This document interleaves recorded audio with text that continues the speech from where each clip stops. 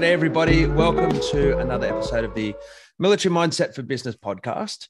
My name's Pete Liston. I'm your host, and I've been really looking forward to this one because I want to unpick and have a bit of a scratch around ethics and what the right thing to do. How do we actually, put our moral compass, set it in the right direction, and have that set the pathway on where we're going. And today I'm speaking to a good friend of mine, Vedran Maslic.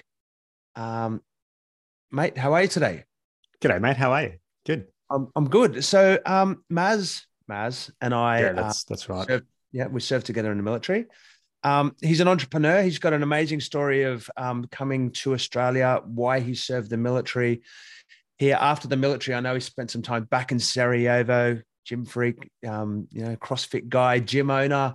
But now he's back in Australia, still serving in the military, currently doing a CDO fellowship and research study on military ethics, and also studying a PhD. So, Maz, how are you going today, mate?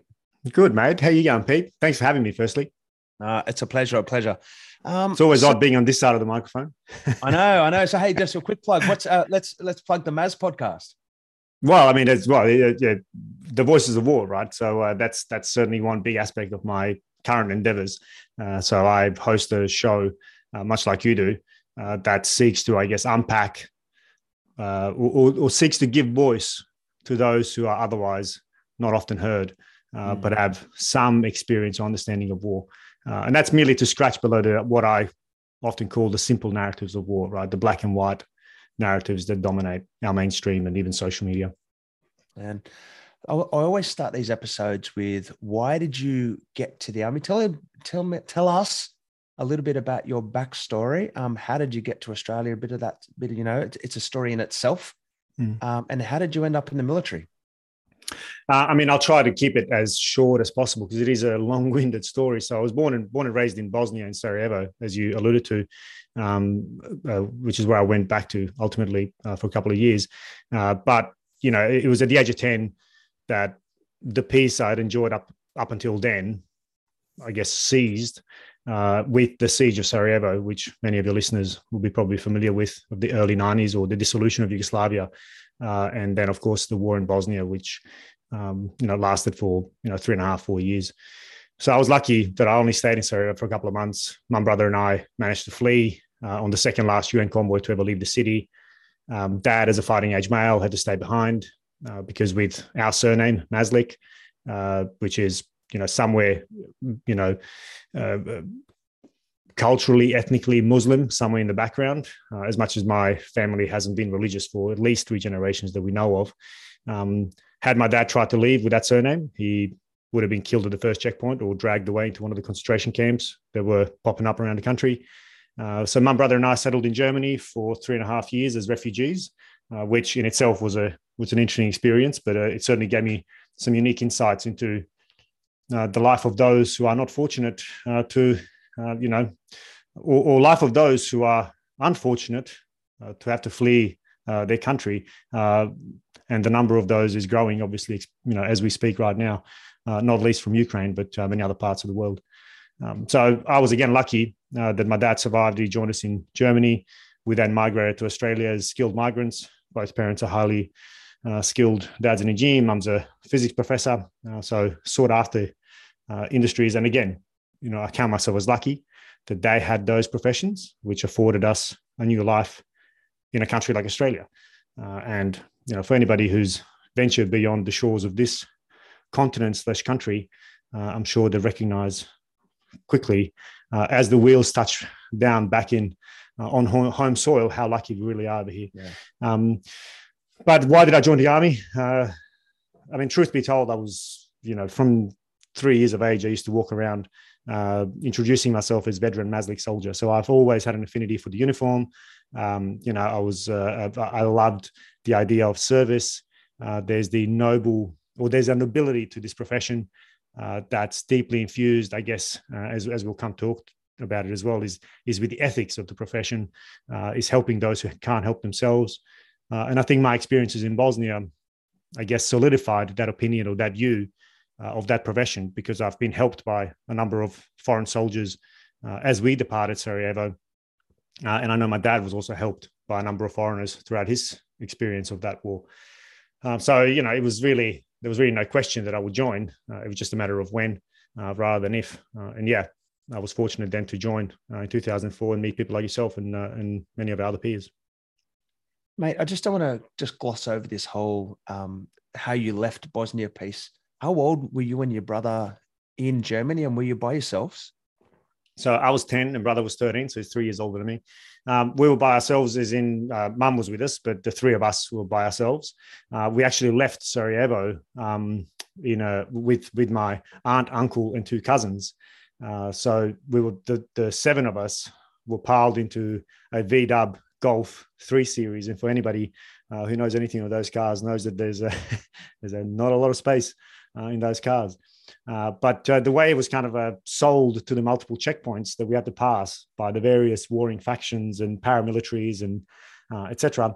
Was that it was actually my uncle who has a Serb name, right, which is the only reason he was allowed to leave, despite the fact that he was questioned a number of times as to when he's going to come back to defend the homeland by various Serb forces that we met along the way. But it was actually my mum that was supposedly his wife, and the rest of us were kids because my aunt, my mum's sister, was rather youngish looking. So there was, 5 of us piled on in the back, supposedly all as kids of these 2 adults at the front, which was an anecdote that we often laughed at in the years subsequent. But thinking about it now, I mean, that's survival. You just go and do what you have to. And despite the fact that this was a UN-sanctioned convoy, we were shot at, as in the convoy was shot at. There were people dragged away from the convoy, et cetera, et cetera. So it wasn't at all a safe exit or a safe passage, as one might have believed, just because of the UN association. It's really, again, I'll come back to a bit of your point about, I guess, some of the naivety of being just a regular Australian growing up in a regular town. Is we've just got no idea about, the average Australian would have no idea about these experiences. And just, one of the things for me is, without getting down too much of a rabbit hole, with the atrocious situation about why people come on boats and this kind of stuff. But would you really put your family into that situation unless there was something critical? And man, just without going into too much of a tangent, what's it saying, a national anthem, with boundless plains to share, like God, we gotta do a bit more sharing. But anyway, that's another. I mean, just a short comment on that. I mean, I wholeheartedly agree, and it's I've been rather vocal on that point as well. I mean, the problem is with Australia, it's been a political hot potato. The couple of thousand illegal immigrants, let's call them that, trying to find asylum. But then you look at countries like Germany, who took 100,000 people in the first hit of the Balkan War, Sweden, who took 60,000. And, these people ultimately ended up boosting the economy because people who flee their circumstances and are then welcomed somewhere, believe it or not, they actually work hard and want to pay back. Yeah, exactly. And on that note, I was, I know you've got a strong connection to Turkey, and I was in Istanbul, Turkey, and I was in Istanbul a couple of months ago. And talking to some of the people in Istanbul, I think there was like 1 million extra refugees from Syria. There are 3 million sitting on the border right now with basically with Europe, right? And these are numbers we just can't even fathom in Australia. We go down to Sydney Harbour on New Year's Eve, and the fact there's 200,000 people there, it feels like a bit of a crush, mate. Exactly. We could digress down this path all day. Let's see where the rabbit holes go. I'm not scared to go down a few, but mate, you've gone into the military, and it just seems like a natural progression that you went into intelligence corps. What's life like as an intelligence officer? I mean, it's an interesting question. I guess it depends on what kind of intelligence officer you are, right? Because there's obviously, we're all trained to be, your S2 type, your battalion S2, brigade S2, etc. That I guess collates information to brief a given commander on the battle space, right? So forewarned, forearmed. It's understanding what the enemy, whoever that enemy might be, or even civilians, non-combatants in an area, what they might do, given our presence in a particular area of operations. That's your kind of bread and butter as an intelligence officer. But for me, I've never done that job. As much as I'm an intelligence officer, I've never gone down the mainstream intelligence path. I specialized fairly early on in my intelligence career, and I focused on human intelligence or source operations, which, again, for those who are not familiar, is basically cultivating relationships of trust with those who might have information of utility for the commander in winning that battle or the war. In short, it's running spies basically, but that's the long-winded way to say it.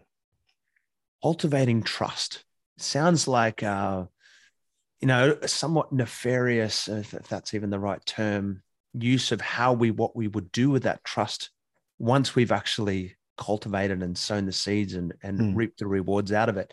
And I guess this is where some of the things that I want to unpack in this conversation, bringing it back to, military mindset for business, is understanding our own intelligence space in business, and what we look at and how we look at our competitors and what other people in other stakeholders are doing. Before we get there, tell us about some of your roles that you actually did in this human space. Have you got any stories that you're willing to share about, different, understanding that there are security clearances and all of that, about different experiences that you've had in that role? I mean, the things that are obviously, out in the public domain is deployments to Afghanistan. And that's where we had a significant footprint as a capability. And I was one of the officers who deployed in charge of a field human team. And of course, the team itself was tasked with, cultivating that access and trust with those individuals who might be able to support, our or answer our information requirements to inform decisions made in the battle space. And that's without a doubt a pinnacle and highlight of my career. Apart from that, I've been involved in some other roles that are, I guess, associated with human intelligence, but mainly in training and preparing guys to go overseas, which is something I still do even today. I still teach at some of our specialist intelligence collection courses with a particular focus on interpersonal and intercultural communication and weaving the idea of ethics. Because, of course, as anybody listening can imagine, the entire industry of running, spies is hugely ethically challenging and difficult to digest, I guess, because, as many have argued before me, the profession in itself is ultimately unethical in many ways, because you're using people, ultimately, cultivating trust, as we discussed before, which feels real, but generally is not, in order to get information from them. So you have to be ultimately very, very careful with how those skill sets and how those and the right personalities that are in those types of capabilities who are able to walk that fine line of, what's okay and what's not. Well, man, the first thing I can think of is I wish we had a campsite with a fire and about a dozen beers each to really sit down for about 5 or 6 hours and unpack some of this but let's try and keep it podcast gestable. Because one of the things I'm going to come back and unpack this ethics thing at the moment. And from you, with your experiences coming out of Bosnia as a refugee, seeing direct actions of people that were either just or unjust, and having that becoming a very definitive driver of your character and your next career path in life. Like, I honestly joined the military because I wanted a job that was purposeful, that was intentful, and where I was a contributor doing the right thing. And one of the things I'm always very passionate about, talking about veteran entrepreneurship in particular, is that you should choose a veteran business because the people behind that business are going to act with integrity and, commitment, and they're actually going to do the right thing for you. But I'm always confused with this oxymoron between us being professional military officers, or me in a former life and you in a current life, and this balance between the things that we believe and the reasons why we act versus how we act. Because ultimately, one of the things we need to do to win in warfare is to deceive, and feint and manipulate and ultimately kill. Now, when we look at military people, we sort of say, well, we have these high values and ethics, but in business, we sort of think, well, business is a bit more dubious and unethical, but in military, we just go so much further. Can you just unpack some of your thoughts on that? Yeah, I mean, I guess going to the first point of why people join, I mean, in my instance, it absolutely was driven by that kind of a moral dimension of,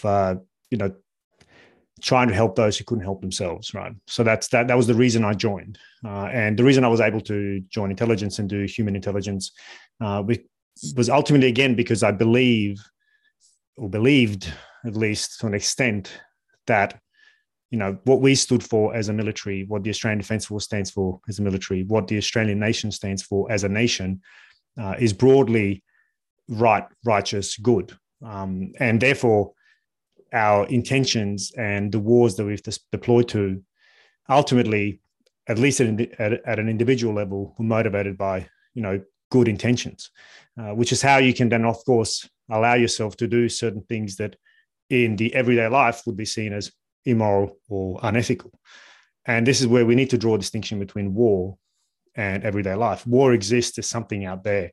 War exists, and war is understood by people, by nations, by leaders as an anomaly, right? It is an anomaly to everyday life, to our other social norms, right? Which is why we can accept that in war, in fact, we have laws that will allow soldiers to do things that would otherwise in day-to-day life be seen as unethical, but to do it in war, in fact, be forced to do it, i.e. kill or be killed, right?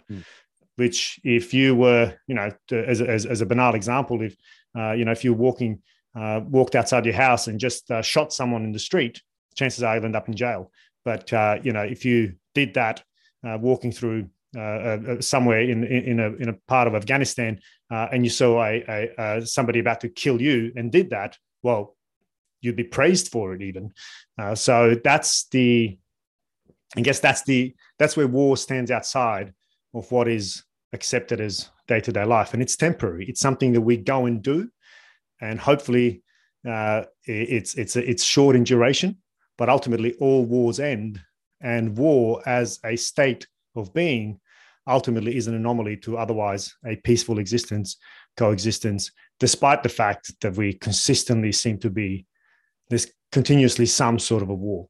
And I guess that's why the military ethics as a field is so critically important, because you're sanctioning the use of violence and killing on behalf of the state, right? So, the old adage that war is an extension of politics, right? It's for some political end state, for some policy end states that you're pursuing a war or violence.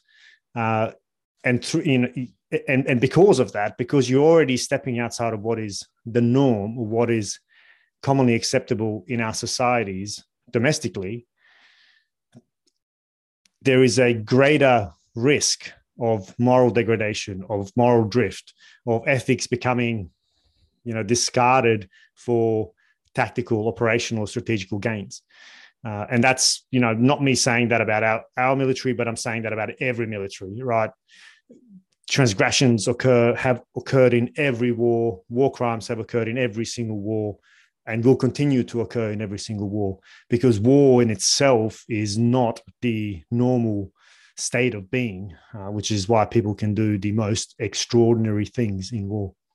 I think that's a really important point, and I like your term of the use there, anomaly, and it is a short-term shift from the normal, but it takes a certain kind of character or person to have that sense of integrity and purpose and character in the normal to be able to go and do some of those things in the abnormal situation and hopefully return and to make those decisions in the abnormal setting with the best balance, with the best purpose, with the best sense of, doing the right thing here. Yeah. Look, I think this is why the purpose matters, right? This is why the reason we go to war matters, right? And this is why, this is something I explore in my own podcast through various thinkers, why, at least anecdotally, I strongly believe that our spike in moral injury, PTSD, etc., amongst the veteran communities is partially because the purpose of the wars we have fought over the past 20 years has been somewhat diluted, has been questioned. Certainly in the cases of Iraq, has certainly been put under the microscope, and we've been left wanting. Afghanistan, the way we left, that certainly had a significant impact on those who've been, as to why, what for. All of these kind of decisions made by the political elite, but ultimately it's the soldiers on the ground who have to contextualize those reasons for going and live and breathe it, right? Live and breathe it, and hopefully you can live with what you've done, or what you haven't done in many instances. Can I just get your thoughts, as both of us have served in Afghanistan? Can I just get your thoughts on the initial purpose of that campaign, and did that really align or set ourselves up for success for the eventual, way that campaign disintegrated, and what you bring back to some of this sense of moral injuries with our soldiers nowadays? I mean, I think at least what I'm able to capture from the people that I've interviewed over the last 2.5 years, and Afghanistan has obviously been in my focus quite often. The initial reasons were understandable. Of course, going to pursue a particular threat group, Al Qaeda. No problem with that morally and ethically. And I think anybody that went in those first couple of years went so without any moral questions, right? Despite the fact that it was rather emotional, it was revenge, but it was also, to use military jargon, prosecuting a legitimate target, right? Mm-hmm. Ultimately, what it shifted to is regime change, and that's where the ethical piece really comes into it. I mean, was that a legitimate use of military might, military power, military force to institute a regime change with not as much as a deliberate, well-developed long-term plan where all the parties had a stake in that plan. And I've spoken to many a general, some publicly, who've openly discussed that Australia didn't have a seat at the table in the strategy definition of certainly Afghanistan, but even Iraq, and that for us is at least for me, ethically, is a problem, right? If we're putting soldiers into harm's way, and as somebody who was a civilian in war, putting non-combatants at the receiving end of our own munitions, who will ultimately count as collateral damage because, we're fully justified, under various doctrines to, ultimately kill them if it's for a greater good, quote unquote. Well, it's for them. It's also about them. It really matters for them because we'll come back home. We'll come back to our functioning society, to our, lovely beaches and, a set of traffic lights where everybody stops, and when a police officer pulls you over, everybody pulls over, etc. The ordered society and social norms that we live by. But those people will not, right? They will, if they live, will return to a place that is totally disrupted, not just their physical infrastructure, but their social connections, the social networks that had existed will be completely disrupted, severed, and that takes generations to heal. So for that reason alone, I think the purpose one goes, to a particular deployment matters. And I think as we kind of look backwards, there's certainly some, at least in my view, there's some room for improvement as to how we go to war, which I know is not really what the podcast is about. It's about how we relate this to business, but I think we can really draw tenuous links to business. Firstly, let's face it, let's not over rely on the superiority of the military mindset. We have come, and this is again my opinion, we have become too accustomed to overusing the military and relying on the military mindset. But as David Kilcullen, who undoubtedly most in your audience will be familiar with, said in a recent interview, we haven't won a war since World War II, right? So for all our nobility praising, yeah, that's right.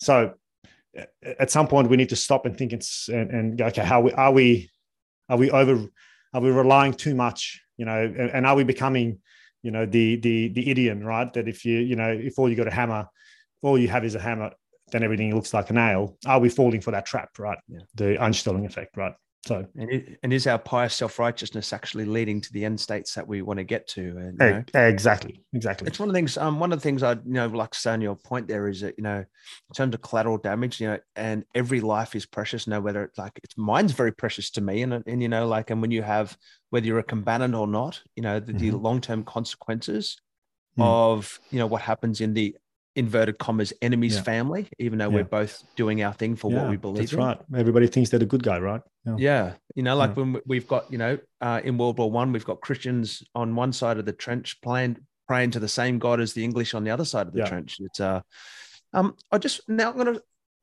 spin this around a bit. So first of all, coming back to the point about Afghanistan and my own personal experience was, I remember being challenged by people about the army and the war, prior to my deployment. And I always had this thing, about, hey, girls can go to schools now. We're building roads. And, we were able to cling on to these physical and capability things that we were doing for a change in the country. And I've got to say, seeing those iconic scenes of, our generation's Huey helicopters being pushed off the back, where, these tragic scenes of these Afghanis falling off the wheel bays of C-17s and reflecting on my experience of what was it right or not? It's actually going to lead me into my next point. And I believe it was Machiavelli who said it, but the ends justify the means.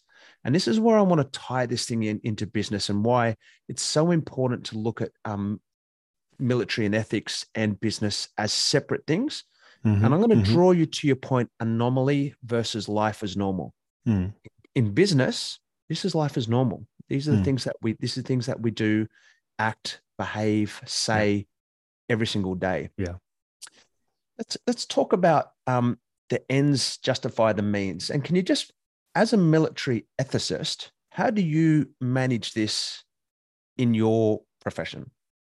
Yeah, so that's a really interesting one. I mean, and again, something that I've tried to wrestle with, the idea of there's a risk out there, right? And humor me here, and please, challenge me if you disagree. But there's a broadly, let's call it militarization of everything, right? Just think about the Australian context. The last couple of years, we've had a 2-star general heading up just about everything, whether it's a COVID task force, vaccinations, everything, right? Vaccinations, door knocks, right? We had special forces soldiers doing door knocks, right, to make sure that people are vaccinated. Bushfire assist, flood assist. Now, I'm not disputing the fact that we should be there as a force of last resort, which is what the strategic review now says, right? But there's been a tendency to throw the military at just about any problem that is faced by the government, and this is not a way to shame the government or accuse the government. It's understandable why, because as military people, what are we trained in, right? Now, I'm just going to draw back to our old the values that we were brought up with, right? Courage, initiative, teamwork. As much as I know they've changed now, but I just don't want to confuse the point that I'm trying to make, right? Initiative is probably the biggest one that stands out in my mind as to what we were trained as young officers joining the Australian military. Everything was about, make a decision, just go, make a decision, do something, don't stand there and freeze. And this is something that I've recognized as an inherent value in military service that I've been able to take outside and recognize that in particular as a real standout trait that we bring to the party. Now that it therefore makes sense why the government, besides the fact that it's ultimately a free resource, right? One that you're already paying for, that you can throw at just about any problem. But that you're going to get a solution, because that's what these people are trained to do. So therefore, we have a solution for, COVID task force, for flood assist, for bushfire assist, despite the fact that we're exhausting quite precious resources that are designed and ultimately exist for a completely different end state. But more to the point, we're also seeing a promulgation of military jargon, even the name of your podcast, right? And this is not to say that this is I'm not trying to hit your podcast, but the military mindset is permeating through business everywhere, right? Everywhere you look, But there's an inherent risk that one needs to be aware that comes with that. If you militarize everything, then things start to look like war. And if you start using terminology like targets, prosecuting, etc., which is terminology that is used in the military context to desensitize the warfighter to the act of killing, taking a human life, right? We're calling him a target or an objective for a reason. The language desensitizes you progressively over time to the fact that you are taking someone's father, someone's son, someone's husband, that you're taking their life, or that, collateral damage in itself, that you're deleting an entire family potentially, right? These are serious issues that militaries have to contend with. And that's part of what military ethics tries to do, is to give us a little bit of an increased awareness and an edge as to how we think about the application of lethal force. But when you take that into the business context, just like you said before, right? Ends justify the means. If you start thinking that, you're in a war, that you are in an operation center, that this is, and you see the language all the time, you're in the trenches. There's this kind of idea of battle as business. There's a risk, and I'm not saying this happens everywhere, but there's a risk that you start really, it becomes about killing the opposition. Yeah. Right. Which is that kind of, and that allows you then slowly over time, progressively, to start using methods and ways to achieve that end state that may otherwise not be, legal. And that's easy. Legal's easy, but there will be. Legal doesn't mean right. That's right. Exactly. Exactly. Yeah. Right. But that's an easy kind of box. Okay. Is this legal? Yes. Tick. Cool. But is it ethical or unethical? And it becomes blurry once you start using language that is all about war, victory at all costs. It's me against them. Whereas, as you know much better than I do, right? In business, competition is healthy, right? And it's about improving so that the others improve, so the you improve, so the industry improves. And we all know the dangers of a monopoly, right? When all competition has been killed, right? It's funny. I really, really appreciating when we say that, because, too often in sports, we talk about, combat and that, in sports, it's so far from someone like, and again, I almost have to justify this every time. Individual experiences vary in the army, and I'm not a combat. Yes. And same. I say that particularly out of respect to the men and women that are in those roles and have faced those challenges.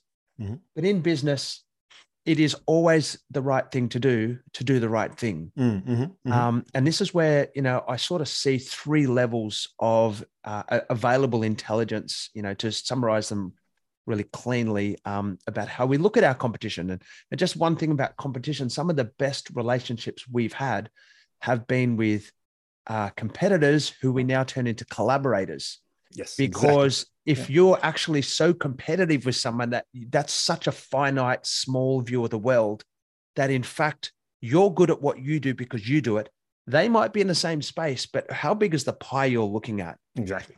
So quite often with our competitors / collaborators, what are the opportunities there? So, for example, in our business, we've just created a product which is called the HubSpot Virtual Assistant Academy. So we can provide trained talent to our competitors so they can do a great job with their clients. Yes. Yeah. So there's actually opportunities here when we look at this. They're not the enemy. That's right. They're not the enemy. Right. Yeah. They're exactly. They're business people. But when you start, exactly. But when you infuse we've seen this time and time again, what competitiveness or over competitiveness has done to businesses, starting most prominently from the global financial crisis in 2008, some of the big companies that failed was because of the focus on targets only, right? So it's all about, it's all about victory, right? It's all about, getting out there and getting it done, which is, again, that's what, when it's a matter of life and death, sure. When it's a matter of life and death of your nation, sure. When it's a matter of life and death of your social group, your family, sure. But business needs to be removed, I think, or needs to be at least toned down. This is not to say that there aren't useful skills. I mean, in intelligence, obviously, business intelligence and the entire intelligence cycle as a principle is a hugely beneficial, it's hugely beneficial knowledge to bring into a business. And I know from my own partner, she we were in Sweden for a couple of years, as you know, and she was consulting for a company and being contracted out to analyze the workings of another company. And having spent some time in that other company now, she basically did a center of gravity analysis, center of gravity construct analysis, right? Analyzing, their critical capabilities, critical requirements, critical vulnerabilities, etc. Presented that to the CEO of the company, and he just, bought her outright. Like, he just went, "Yep, cool. You're coming on board now. You're going to work for me now. I'm going to, pay you out from the other company because this is something that I've never seen before, and it makes so much sense because I can now look at what the weaknesses of my competitors are, and I can account for those and beat them." Yeah. Fantastic insight, but you need to couch it in such a way that it's not about, you're not killing people, and you need to remove the language that might somehow imply that this is a war of survival, right? Which is I feel like permeating more and more in that kind of business speak. I want to work hard. I want to win. I want to be successful. But there's ways that we can do that, right? And I've created a little sort of 3S framework on a very simple guide to what's right and what's wrong here. So strip, steal, sabotage, right, is the way I look at it. If you want to look at how the military does intelligence and investigates, competitor analysis to give yourself every advantage, then there's nothing wrong with stripping everything that's out there in the public forum. If I guarantee you that Qantas knows what Jetstar's Virgin's flight fares are from Sydney to Melbourne. So anytime your competitors put stuff out in the open source world, strip it, get as much as you can, because it's been released with free spirit, and you should be taking as much of that information as you can to be able to make your decisions. So I got no problems with strip. Okay, that's agreed. It's just a good straight intelligence. But then we've got a threshold underneath, which is steal. Okay, and then we've spoken about this little one before. The steal bit is where I have to actually take on that persona of manipulation or fraud in somehow. Is it actually okay for me to lie to get information, or to take stuff that is protected or guarded? Now, is it legal? Probably, maybe, absolutely. There's nothing wrong with me pretending to be someone and lying in a phone call to get information out of my. There's nothing legally wrong with that. But I think as soon as we take these steps and we cross this integrity threshold, yeah, exactly. Now we're creeping down the wrong path. That's right. Yeah, that's right. And I couldn't agree more. And sabotage obviously goes without saying. That's the ultimate. But these are in war. All of these are fine, right? Because the stakes in war and business are vastly different. And when the two are blended and merged, so does blur the line between what is war and business. And it's therefore far easier for people to justify stealing. Oh, well, I'm just pretending to be someone I'm not. I mean, it's not that big. I'm not breaking the law. I'm not breaking the law. That's right. I'm not doing anything illegal.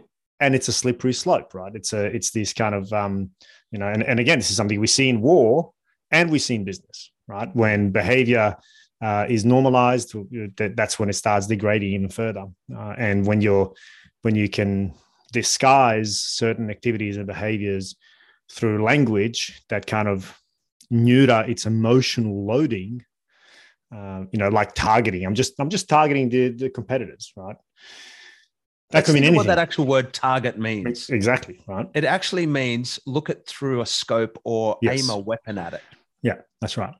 Yeah. So I think this language is so super important because, again, it creates a desensitization to the effects. Yeah. And short-term win versus long-term gain. I just don't see. Now, there's too many examples of where it's infused into a company's culture. Yeah. The walls come crashing down sooner or later. Yeah, that's right. Yeah. Yeah. And that's my only warning with it. I mean, that's it from a kind of, again, ethical perspective. I mean, it's something that I'm, and you refer to me as a military ethicist. I mean, I'm a military ethicist in his infancy, I guess. But, just the research that I'm looking at is I'm looking at the role of the environment, how the environment can degrade our moral compass. Obviously, for the military context, it's more on operations, but the same can be applied. And I've done and I've read a lot of research on, how easily our moral compass can be pulled in a different direction, right? And of course, incentives matter, right? The behavior that you incentivize is the behavior you're going to get.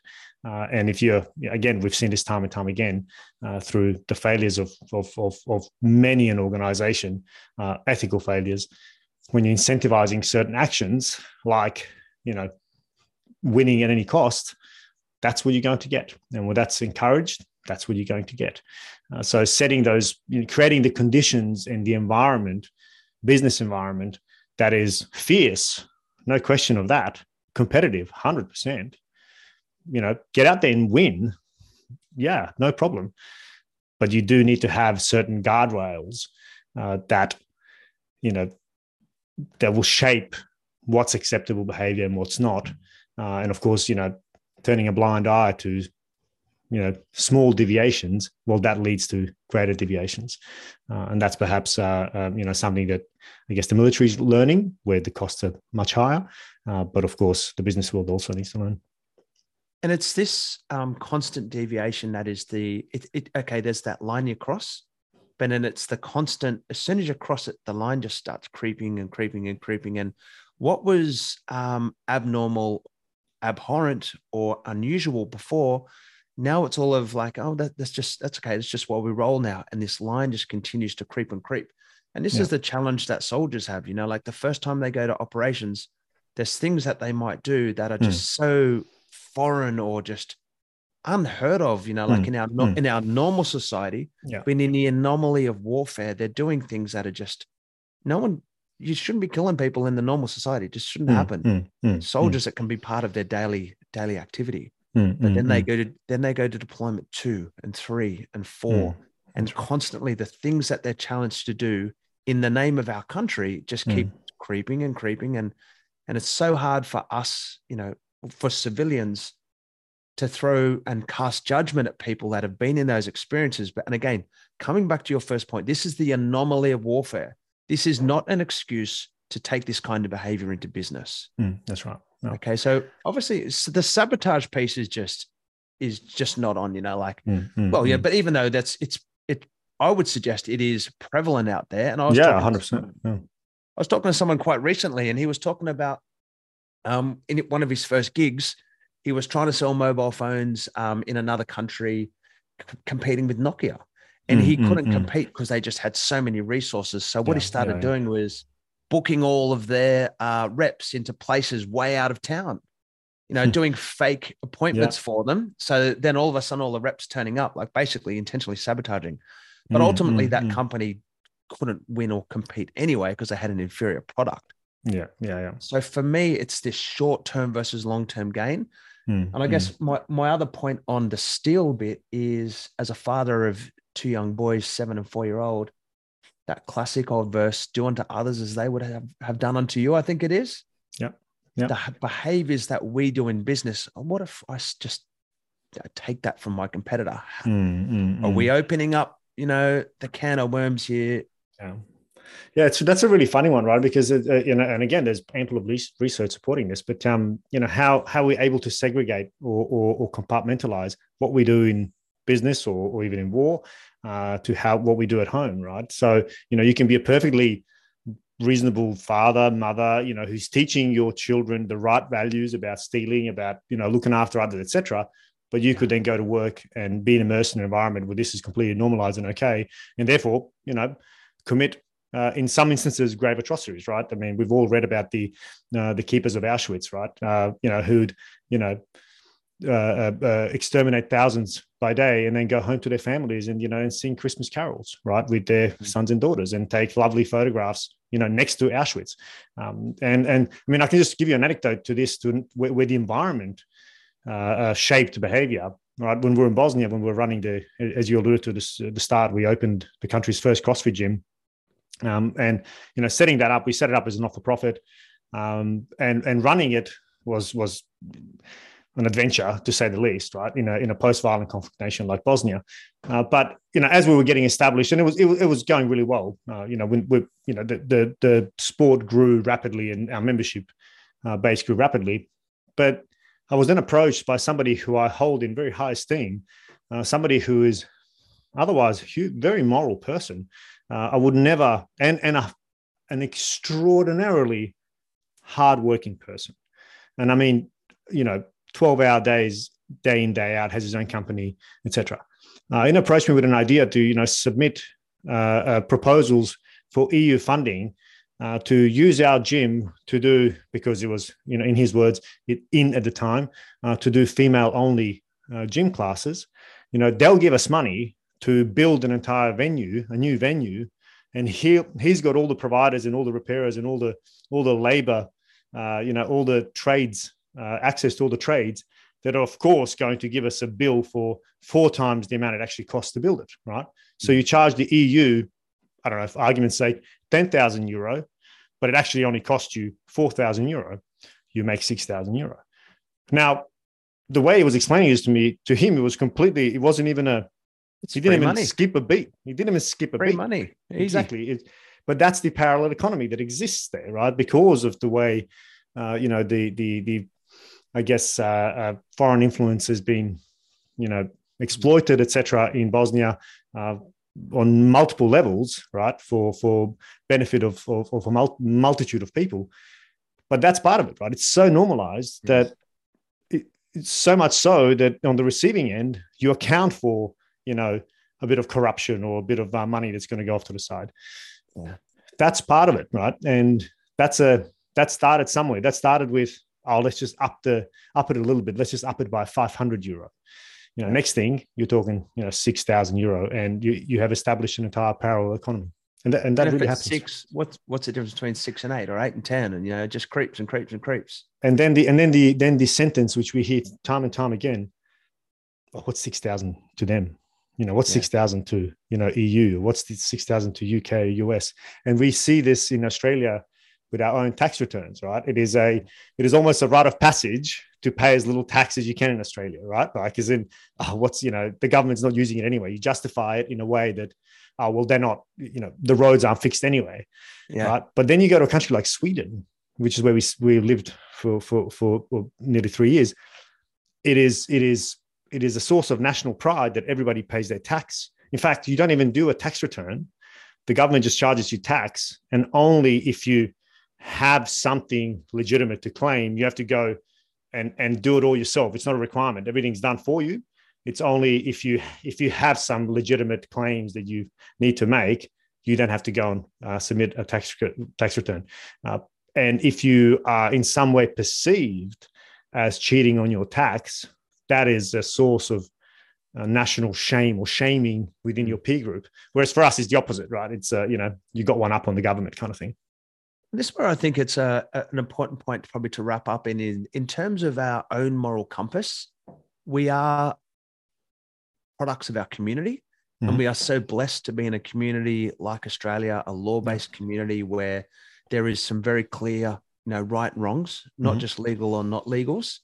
Other people in the world don't have this, and particularly other countries where corruption is part of, our morality and their morality. It can't necessarily just pick us up and put us over there or transfer their beliefs or value sets into our culture. But what we do have is the ability to make our own decisions for ourselves on what's right and wrong. And, coming back, I encourage everyone, do the right thing in business, look at your competitors potentially as collaborators, and ultimately, be the kind of person that, that can, the problem is, I guess I was going to say sleep well at night, but some people can sleep well at night doing the wrong thing anyway. So ultimately, man, I've just appreciated the ability to share. I guess I'll summarize. All I can do is talk for myself. And in my experience and the choices that I want to make is that I want to work hard. I want to win. I want to compete. I want to use the values that were infused into me as being a professional military officer at the time to do the right thing. And so far, so good. We're succeeding because of that, not in spite of that. So, mate, can I leave you for a final word? And like, I'd love to come back and talk again because this just scratches the surface. Tell us about the other work you're doing, Voices of War, and how people can find you. So main focus now is really, starting my researcher journey. But I do spend a fair bit of time trying to put together this podcast. As I said, it is one of my gripes, having experienced war firstly as a child, then as a soldier, then I've been to Afghanistan, to Iraq as a development worker, and saw kind of the aftermath of that tragic war in Iraq and the disruption of that society. I'm convinced that we have a tendency to go to war far too easily, far too quickly. And it's something, again, I address on the pod. Recently I had a prominent Australian ambassador to just about every country in the Middle East, who spoke at length about how we went to Iraq as an example, right? How, in my view, and in his view, and in view of many others, it was an unethical thing for us to go to that war. But that's something that we don't address publicly. That's not something that's perhaps discussed in exclusive circles, but it's not in our public discourse, amongst the population who we ultimately serve. And that's what the pod is aimed to do, is to try to pass between these very simple kind of highly moralistic discussions on war. Yes, we're going because we're fighting for freedom and democracy, right? That's the standard throwaway. Well, what's below that? And, is that sufficient? A slogan to motivate people to go and kill others. People can find the pod on, thevoicesofwar.com. Of course, it's on all, regular podcatchers, etc. That's what I kind of spend my time doing. Mate, we'll throw it in the show notes as well. Thanks for sharing your time today. It's really been an eye opener for me. Again, talking about some of these, points are really important and ultimately will drive your success and your legacy. Not just your success, but your legacy, which I think is really important. Thanks again, Maz. Military Mindset for Podcast. My name's Pete Liston.